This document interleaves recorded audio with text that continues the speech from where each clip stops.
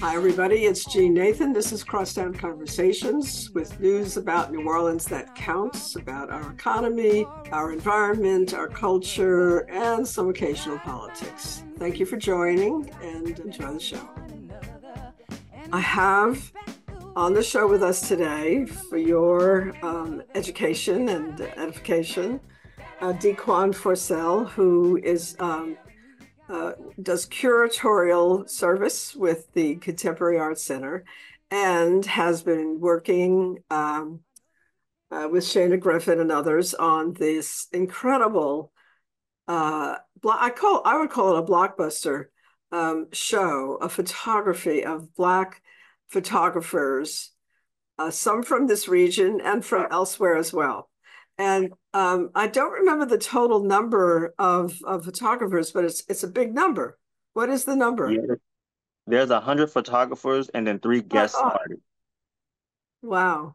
Yeah, it's really amazing. And I don't think people think about uh, there being so many artists who are working in a particular media that are, you know, covering a big swath of the experience of our community and of our world.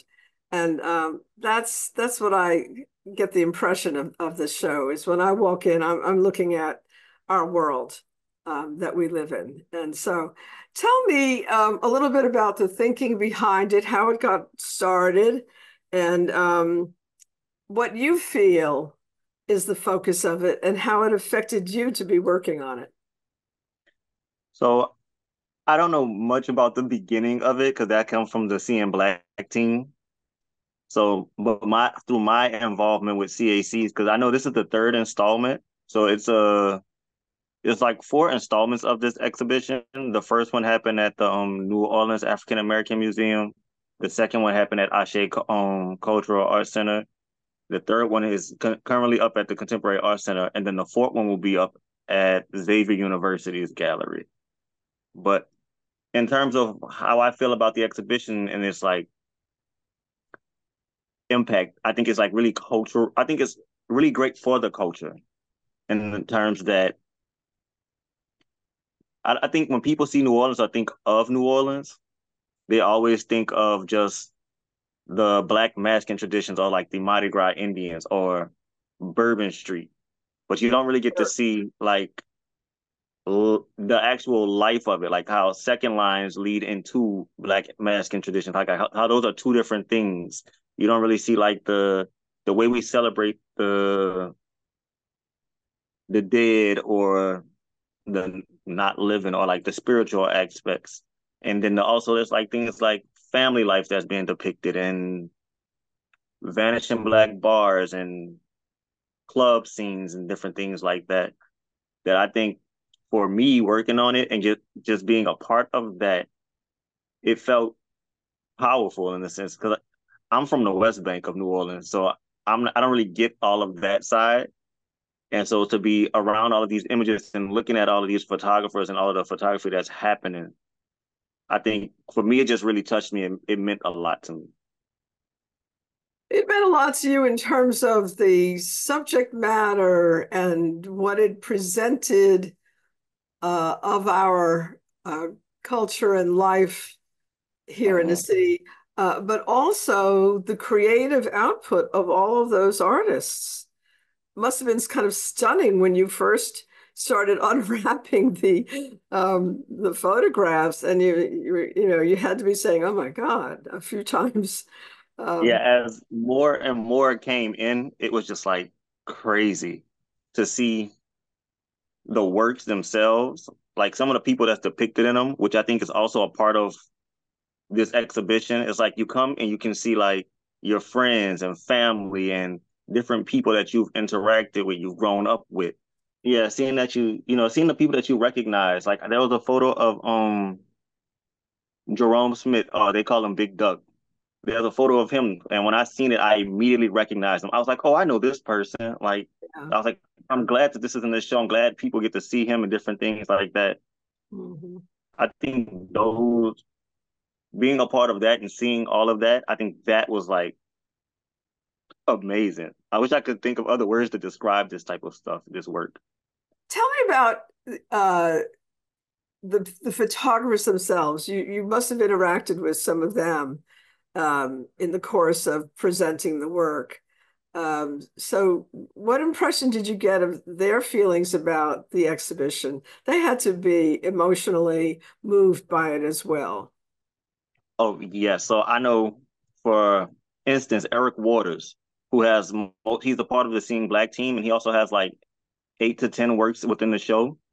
Every time Eric would come through the space, and as we were installing it, he'd be like, "Oh my God, this is really amazing. I haven't seen anything like this all around the country, anywhere. This is going to be a really great show."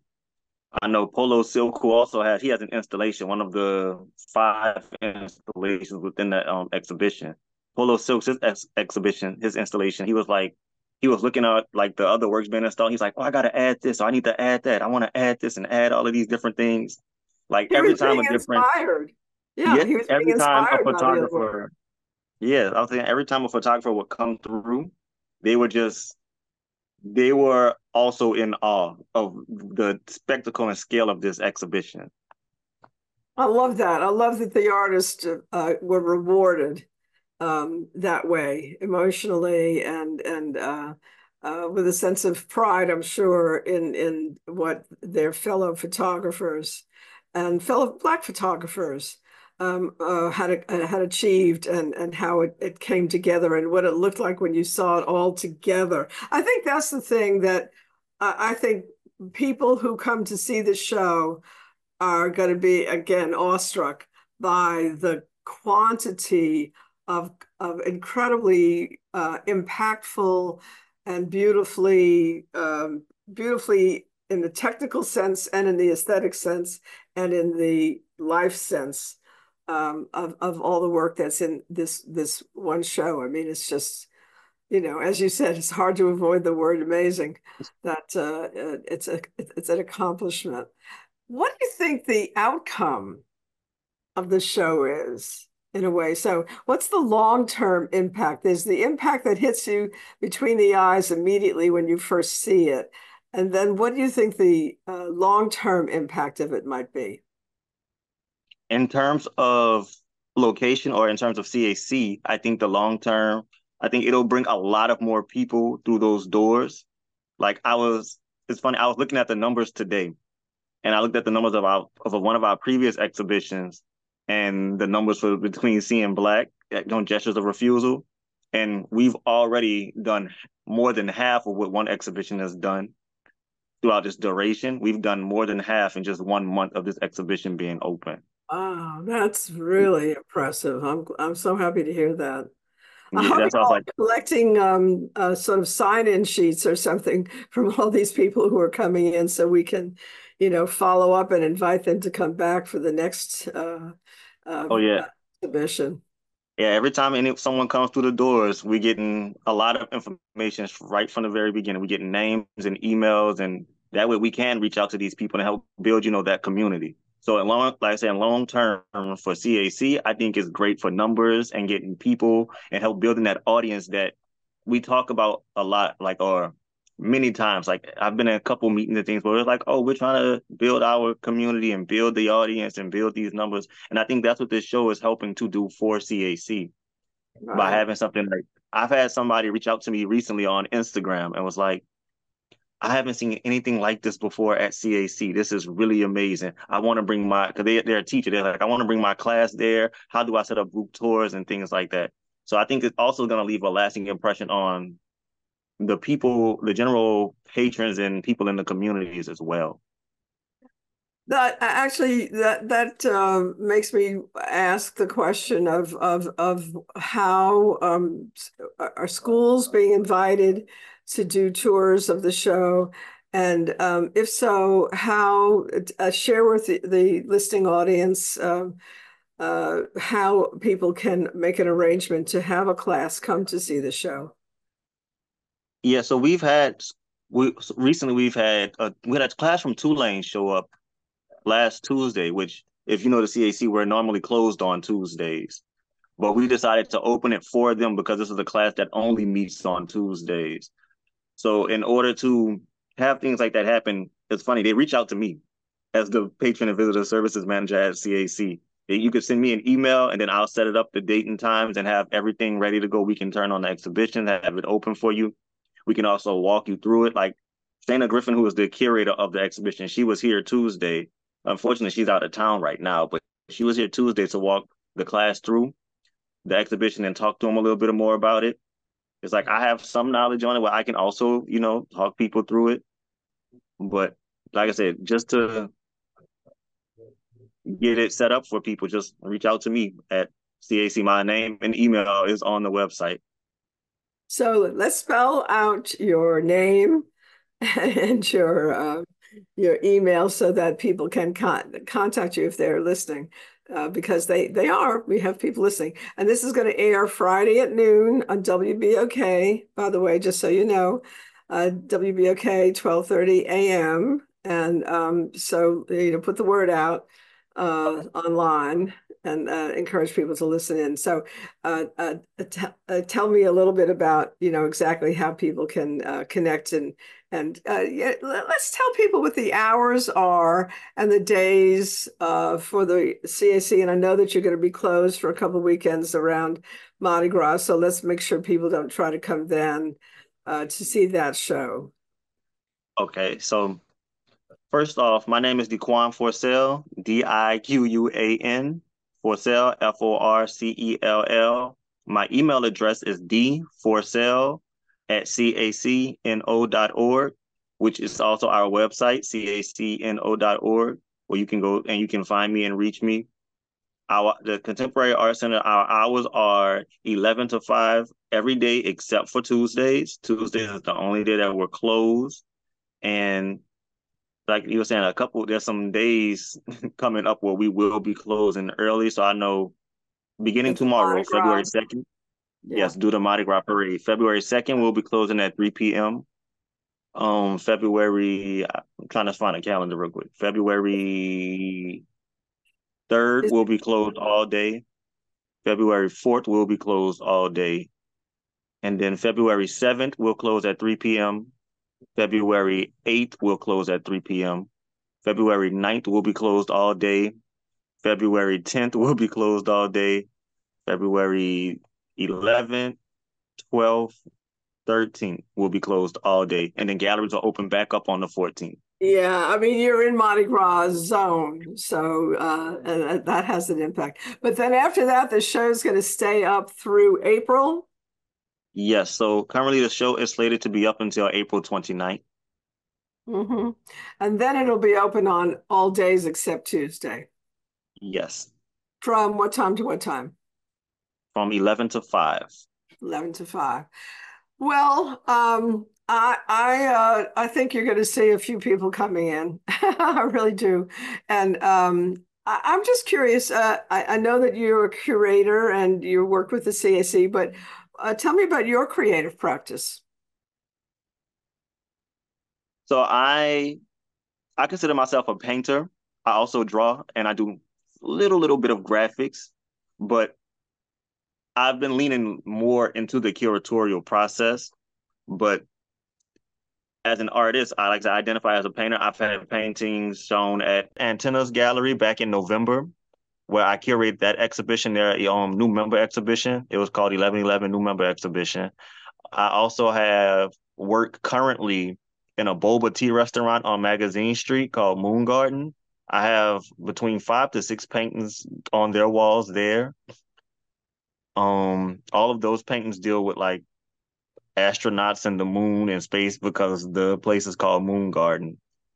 Um, my mo- my more recent work, like my personal work, it explores childhood traumas and how do we heal through those traumas. And it's funny because that'll bring me to my next exhibition. I'm curating an exhibition at Antenna in July, which is based around safe spaces for people of color. And so places, where we can talk about these traumatic experiences and we feel comfortable saying these type of things around people that look like us. I think it's interesting the juxtaposition of making work and curating work. And so, how would you describe the difference between those two ways of dealing with art? I Making think it, for me personally, curating it. Yeah. when I make art, I don't think about where it's going, which with the curation side of things, that's a part of it. So I know with me, when I was curating this exhibition, Seeing Black Justice a Refutal, I was helping curate this exhibition.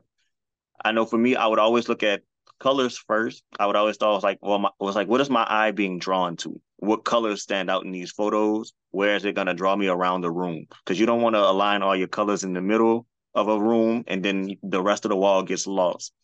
Then I would look at like the weights of the photos. Like, is this image heavier than this image? Is it lighter? What is in this image? How much space is being used in this image? And then I would think about like the story of things. So it's like, all right, what story is being told with this image? And what story is being told by placing this one image next to the next image or above it? Like all of that goes into the curation process, which I don't think you really think about when you're creating work. When you create work, well, I know when I create work, I just create the work. It's like I see it in my head.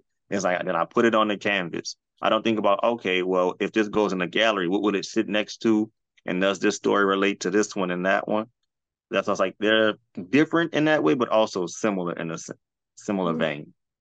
But I would imagine also that in your curating process, that is informing your work in a way, as you see how other artists dealt with certain subject matter and ideas and design thoughts and so forth. So it's a very, I think it's an impressive combination. I can't resist encouraging you to come see a show that I curated, and I'm not a professional curator. And everybody always asks me, "Are you the artist?" when they come to my home, which is filled with art, but it's all my husband, Robert Tannen's mainly. But I did make art, and I'm Mhm. sort of a Sunday painter, I think they call people like me.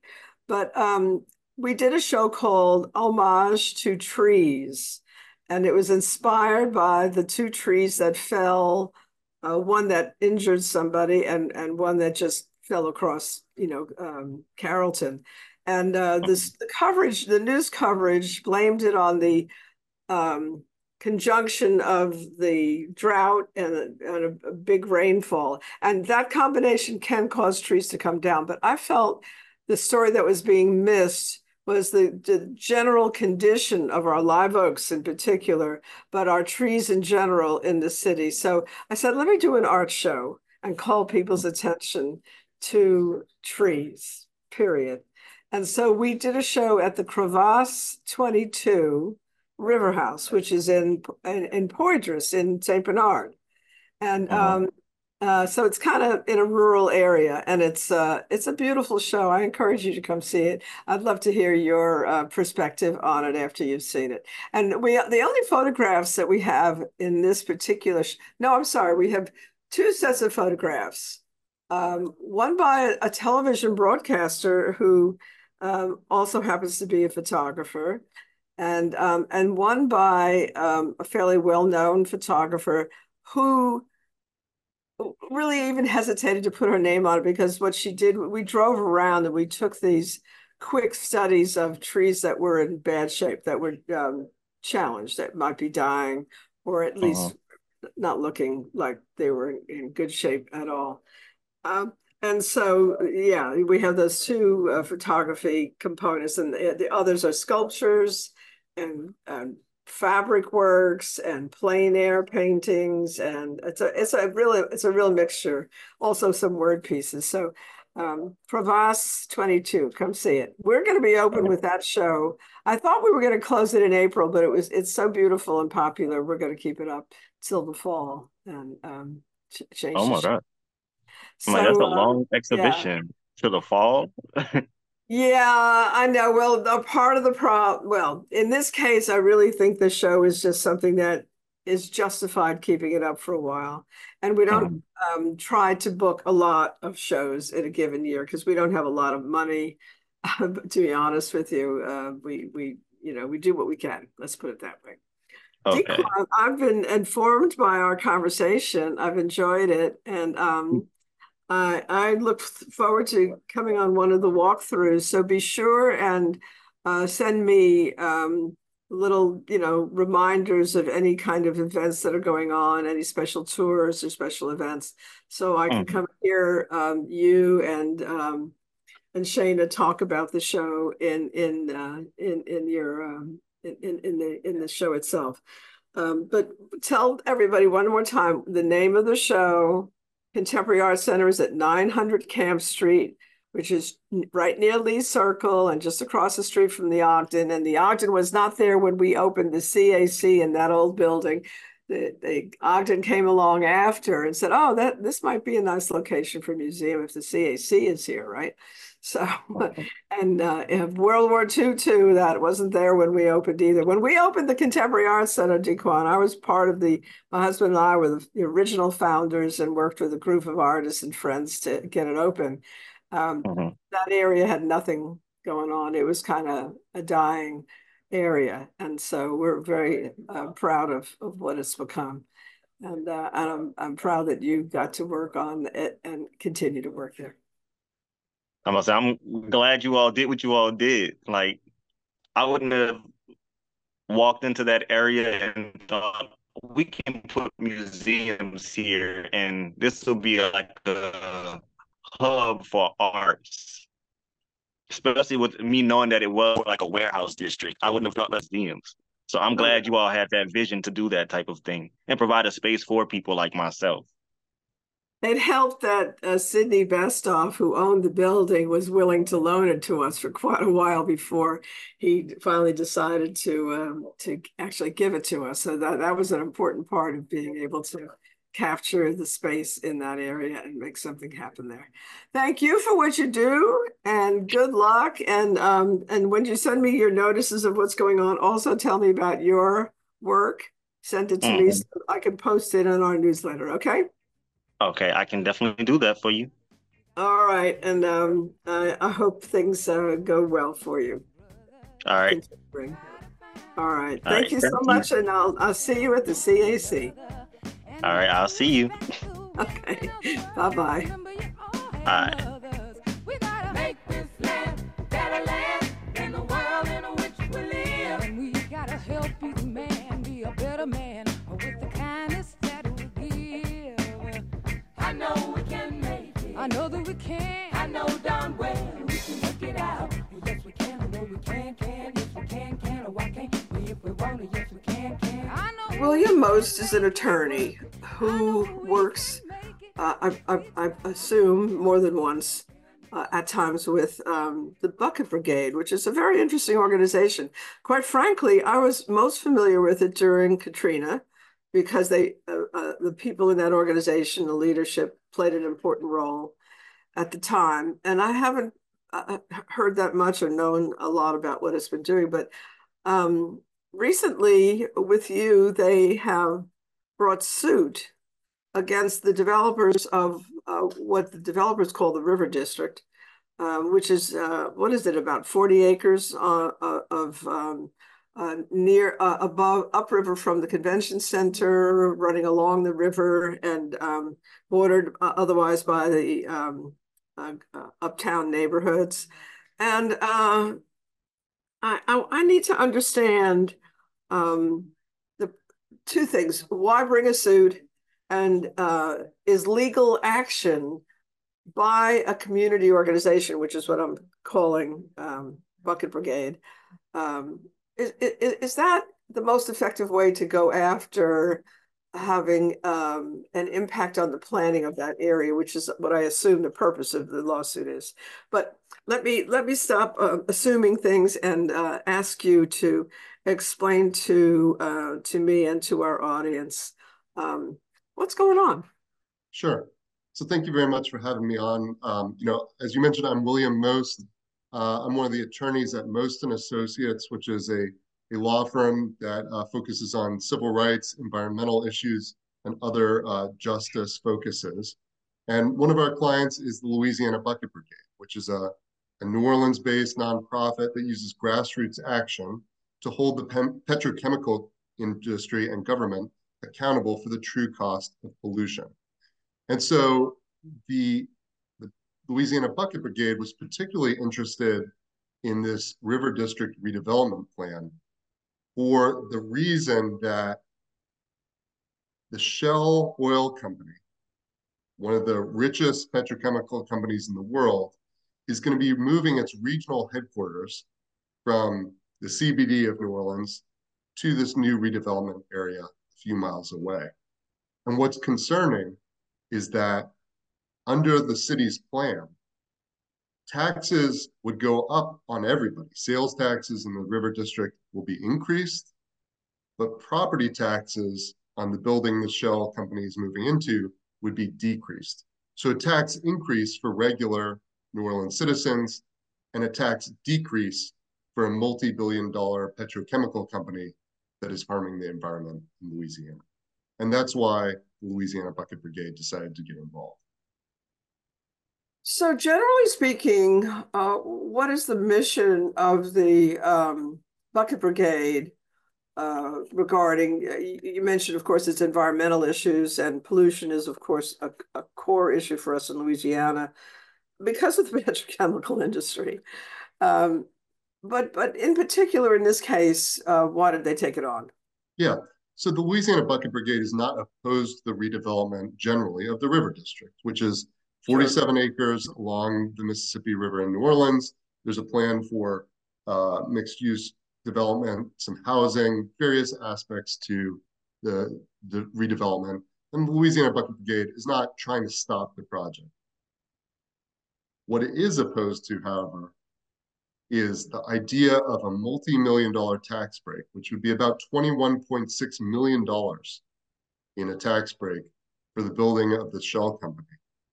The idea is that petrochemical companies in Louisiana should be paying more for the damage they are causing to our environment, to our air, to our water, to our coastline. And so the idea that we would be giving a massive multi-tens of millions of dollars tax break to a petrochemical company is a real problem when taxes on everyone else are going up. Is there an international model for this kind of an issue? Is in other either developed or less developed countries? Where do we see policies that do not do that, do not give big tax breaks to rich companies that have a negative impact on the citizenry? Sure. So, I mean, in general, the goal in a functioning economy is to have companies pay for the harm they cause, right? If they are going to use public resources and cause harm to the public, they need to pay for that. That's what we call internalizing their externalities, having them bear the cost of the harm they cause. But in Louisiana, we often have the opposite, which is that the companies that cause the most harm to the rest of us are given tax breaks rather than having to pay their fair share. And so that's particularly highlighted here.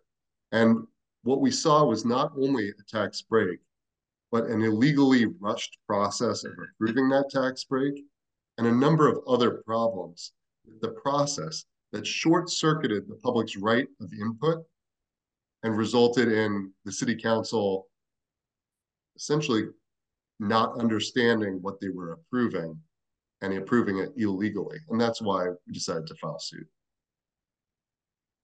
So the objection isn't so much to what is being planned for the use of this property, this area, as it is to the tax break. That's correct. Which seems like an unfair tax break for a major company. But again, going back to my question about policies in other places. So where is there a model for a country, a nation, or a city or a state expressing the other kind of policy of making rich companies pay for their use of an area and especially for the impact that whatever they're producing or doing might have on the populace around them? Yeah. So you see countries with sovereign wealth funds, which require, when there's an extraction of a public resource like oil or gas, that the oil or gas or public resources belong to all of us. And so you see a lot of countries that appropriately require the companies that take those public resources and make a private profit off them to share that with the public, right? And that is in some countries in the Nordic regions paid into sovereign wealth funds or other funds. In Louisiana, however, we have the opposite problem where we subsidize petrochemical companies from taking our public resources. And then we require the public to pick up the cost of the negative impacts that they cause, whether it's uncapped wells that are just left behind, what are called orphan wells that the public then has to take care of, cap, clean up, whether it's damage to the coastline. So the ditches and that are dug through the marshes that then allow for more erosion and a taking away of our coastline, which is our best defense against hurricanes and storms. So we have a system where the public picks up the cost and the private companies take the profit. And Louisiana Bucket Brigade is trying to shift that imbalance back to something that's healthier for our state. So this action in terms of this area, this so-called river district, the developer's name for this area, is not the only example by far of what Bucket Brigade is doing on this policy question. But let me ask you this. I mean, we had a governor once called Huey Long, who allegedly was supposed to be, very much supportive of the populace as opposed to private interests. And I don't remember the history well enough to really quote what he did and didn't do. But here we are, 3/4 of a century later, or maybe it's even more than that. It's about a century. It's going to be a century in another few years. And we're still doing this. So, and Bucket Brigade has been fighting this fight in other parts of the state for how long now? About 20 years? I'm not sure exactly, but yes, they're fighting the excesses of petrochemical companies across the state in Southwest Louisiana, in Orleans Parish, around the state, yes. So why is this so hard? Well, that's a great question. It requires an engaged populace that wants to get involved, and that's part of Louisiana Bucket Brigade's mission. So, for example, here, there were protections that were put into place to try and avoid this outcome. So the state legislature passed a law called Act 212, which set out a timeline for approval for a tax break like the one that Shell's building is getting. And it set out a very specific timeline that had up to 45 days for the mayor's office to review a proposal, a minimum 15-day review period in the middle, and then up to 30 days for city council approval, for a total of up to 90 days and a minimum of 15 days. And the idea there was to allow that there was plenty of time for review, analysis, looking at the pros and cons, and allowing for the public to do the same and provide input to their representatives on the city council. But that didn't happen. The whole process, that could be up to 90 days and no fewer than 15, was shortened to just 11 days total. The law was broken in the approval of this process, and that short-circuited the public's ability to talk to their representatives and express their concerns. So that's why this lawsuit is so important, is because we need to hold the decision makers accountable when they break the laws that were set up to allow the public to have input. I mean, I'll give you an example of how crazy this was, which was on December 1st, 2023 at 10 a.m., the city council approved a term sheet that provided for the tax break that referred to certain findings made by the River District Subdistrict. Well, it turns out that River District Subdistrict did not even exist at the time. It was a government body that was not even created until 3 p.m. later that day. So this process was so rushed that the city council was approving things about a government entity that did not yet exist. Uh, given the intensity of positioning by some members of the council on some issues, that comes as a shock to me that they were kind of asleep at the wheel on this. I mean, land use is an important function of government, to oversee, to make sure, as you said, that public resources belong to all of us. Land, I think, is a public resource. Not always, but if it hasn't been claimed for use and it's essentially vacant, is that not public resource that belongs to all of us and should be cared for by the people in government on behalf of the rest of us? I mean, certainly, is that how it goes? The city, us, the members of this city, have a right to decide, have input on how land is used. And to their credit, the city council members, I think, believed that there was going to be more time to discuss, analyze, etc., because they did approve part of the project on December 1st. But then there was discussion that they would have more time to approve a cooperative endeavor agreement that the city was supposed to be a sign on to. And they were going to use that time before signing the cooperative endeavor agreement to look further, to analyze, to discuss, and maybe, make sure that everything was right. But then what happened is the project proponents changed the cooperative endeavor agreement and just drew a line through everything that said the city of New Orleans would be involved, deleted the city of New Orleans from the document, and approved it without the city's involvement. So the city council members thought that they were going to have time to look and approve, and instead they got cut entirely out of the process after that. Wow. I wasn't aware of that. I'm really kind of surprised, I have to say, about the particular group of people that's involved with this project, because based on not heavy in-depth knowledge of them, but just passing knowledge of them, they're not bad people. They're good people. So I would have expected them to try to do, and also there's a lot at stake. So if you screw up on the front end in dealing with the provisions that guide how this kind of land should be developed, you're jeopardizing your project. So I'm sort of taken aback that things have gone south. I hate that expression, gone south. Even though I'm a Yankee, I don't agree with that being a bad thing. Well, again, I ask, what's going on here? I'm trying to understand. Was it just a concern that that what is happening would happen? That if you got involved with government, that that can sometimes not turn out well? Yeah, no, it's a good question, and I think that highlights the reality, which is even good people make bad choices when they're rushed, right? Everybody's human. Everybody has limited capacity. City council members have a lot on their plate.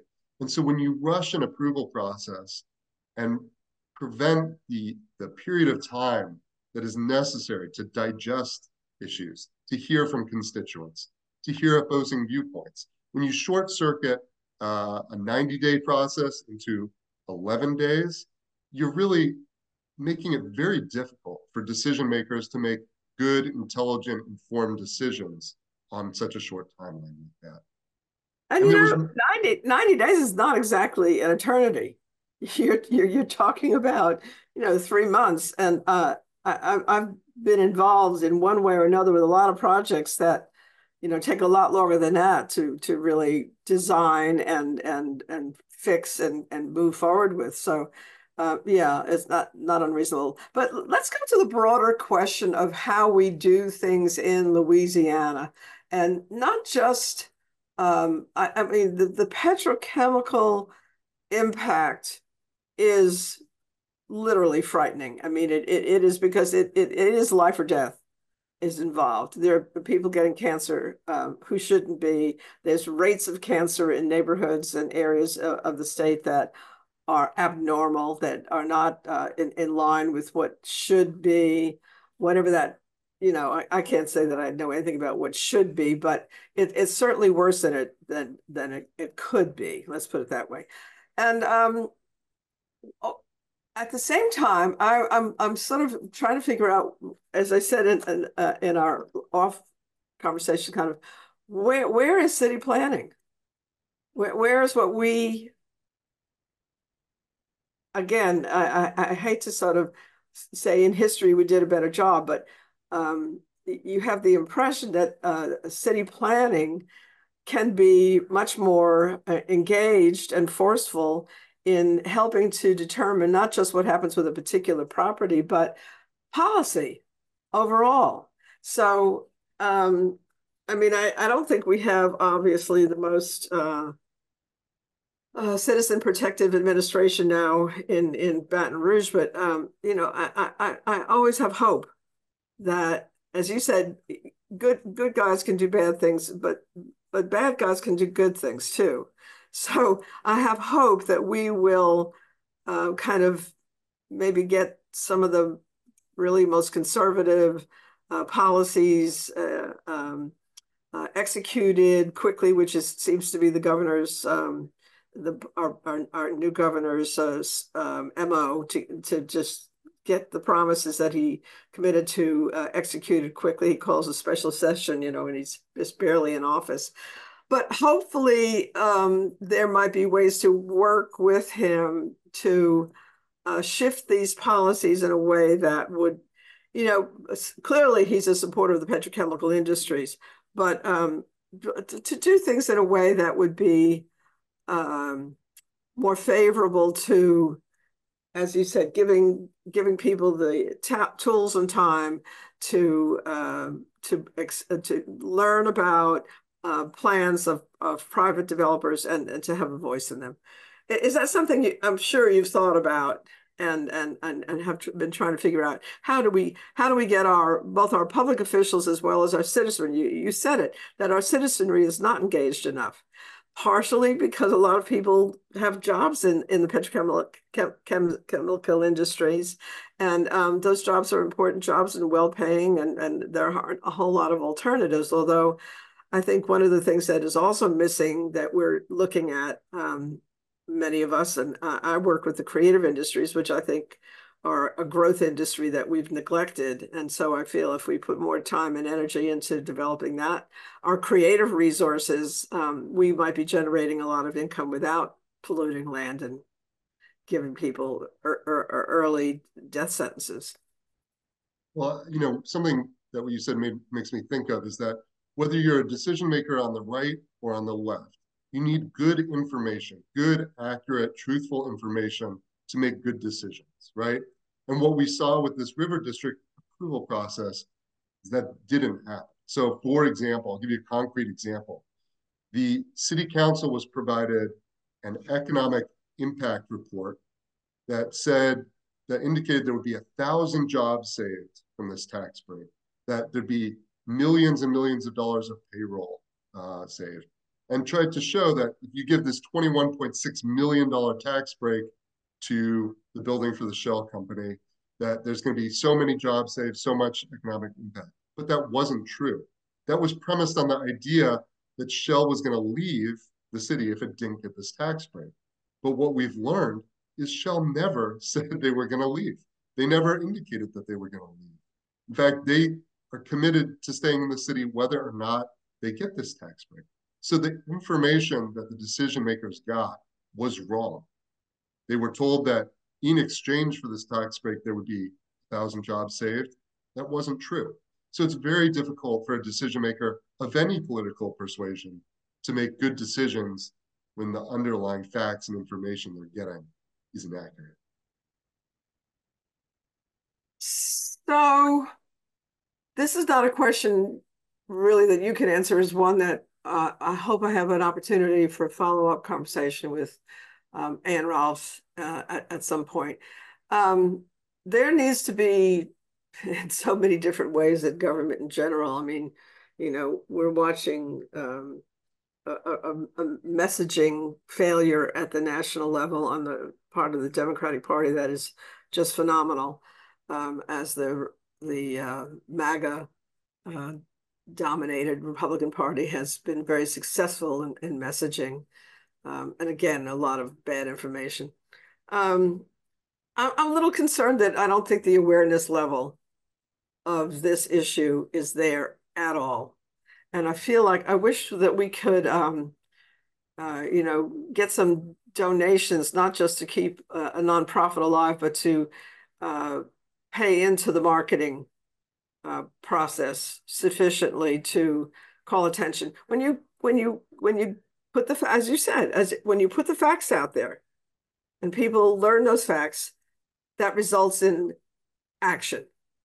And so I feel like one of the most important things that has to happen here is not only your lawsuit, which obviously caught my attention, and I'm sure a lot of other people's attention. So that's a good thing. But beyond that, there needs to be a more sustained messaging about what we're talking about. Because I don't know, how many more years are we going to continue to to just give these tax breaks for land use that is punishing our state instead of helping it develop.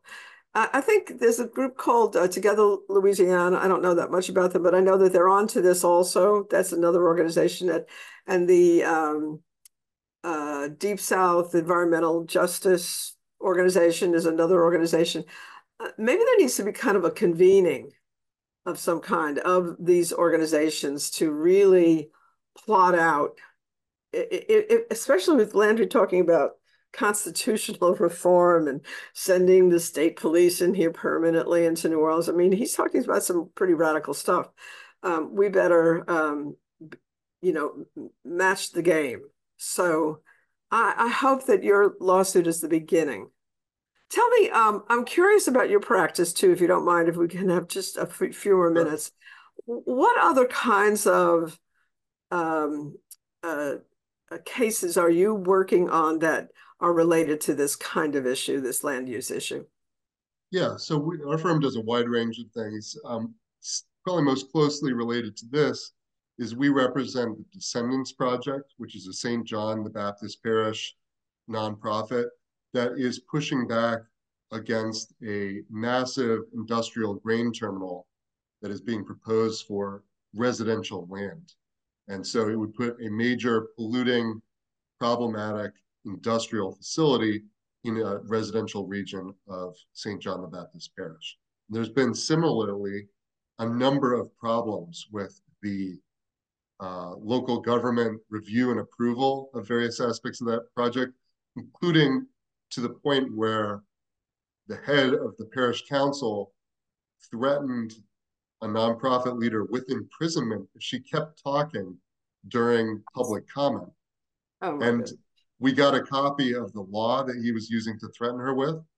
And it was a law that was declared unconstitutional 9 years ago. And the piece of paper he was holding said unconstitutional, and he threatened her anyway. So these problems of rushed approvals for potentially problematic land use issues is not unique to New Orleans. It's a problem across the state. We also deal with police misconduct. We deal with inmates being held past their release dates. There's about 2,200 of those per year. I'm sorry, what was that? Yeah. So in Louisiana, people should be released from prison when their sentences are complete. But the Department of Corrections doesn't do that. It's been holding more than 2,000 people per year past their release date for an average of, at times, of more than a month and a half. Why on earth would they want to do that? That's nothing but a huge cost to government. And again, the impact on taxpayers. But what's their benefit from holding people back for as long as a year? There's no benefit, but they have never been held accountable to do their job. and release people on time. And so as a result, they haven't done it correctly. And so we brought a number of lawsuits to hold them accountable. And the US, even the US Department of Justice got involved and is investigating the Department of Corrections. So there's a number of problems that we attempt to hold government at all levels accountable for their actions. So there are quite a few attorneys also in the state, like yourself, who fight the good fights on these kinds of issues that we're talking about. And again, I'm a big believer in collaboration, and I can imagine not only the convening of people concerned about land use policy, but attorneys such as yourself having to fight these fights rather than on a lone wolf basis, one-on-one, but rather in a little bit more of a collaborative way that might result in truly changing state policy, which happens. I mean, that it can happen. We've seen it happen, right? So is that something that you guys talk about? Yeah, all the time. So we, because we're all stronger when we work together. So for example, with the over detention problem of people being held past their release dates, we've teamed up, my firm, Most and Associates, has teamed up with a local nonprofit, the Promise of Justice Initiative, and then an out-of-state civil rights law firm, Lovey and Lovey. And we've pooled our resources to tackle this problem together. Because it's true that these problems are bigger than any one of us. And so we have to work together to tackle them. And we're doing our best to do that. Okay. Now let me wind back and say, what can citizens do right now regarding the River District to help to support a process of trying to get more attention to what's going on with this development? And I'm interested also not only in the tax issue with Shell, but the use of that land and making sure that, we do something like what they did in London in reviving a whole part of the city with a huge art center it's built in a power plant similar to the one that is on this property. And it's kind of, of course, the resources required to do something like that is what always holds us back. We don't have the resources that some places like a London has. But how do you see this going forward, and what can the average citizen who might be listening to this do to support what you're doing? Yeah. So I think there's a number of things citizens can do. One is to get educated. And if you go to the Louisiana Bucket Brigade's website, which is labucketbrigade.org, you can learn more about the Bucket Brigade itself. You can find a link to a copy of our lawsuit, which lays out in great detail the exact problems and broken promises that led to this $21.6 million tax break for a petrochemical company. The Louisiana Bucket Brigade also has resources on its website about taking action. So there's resources for how people can get involved, whether it's by donating, volunteering time, attending events, or being a witness and reporting pollution that everyday citizens may see. There's a system for doing that. So there's a range of things that anybody can do to get involved if they're motivated, whether it's sharing your money, time, observations, or interest. Those are all important things. And labucketbrigade.org is a good place to go for that. All right. We want people to be left with that, so we'll leave it at that. And I appreciate very much that you made yourself available for this. Please keep us informed as things move on, and we'd love to be able to report on developments and encourage people to continue to stay involved, not only in this case, but in others like it. So actually, that's an interesting question. Is there a website that kind of provides a little bit of a footprint or guide to initiatives regarding land use and other aspects of public policy that people can go to? Is there kind of an inventory of initiatives? Wouldn't that be useful? Yeah, I don't really know of anything just like that, but Maybe that's something we need to encourage too. If only we all had all the resources that we could do all these things. But thank you very much for what you're doing, and as I said, keep us informed going forward. will do. Thank you very much. You bet. Take care.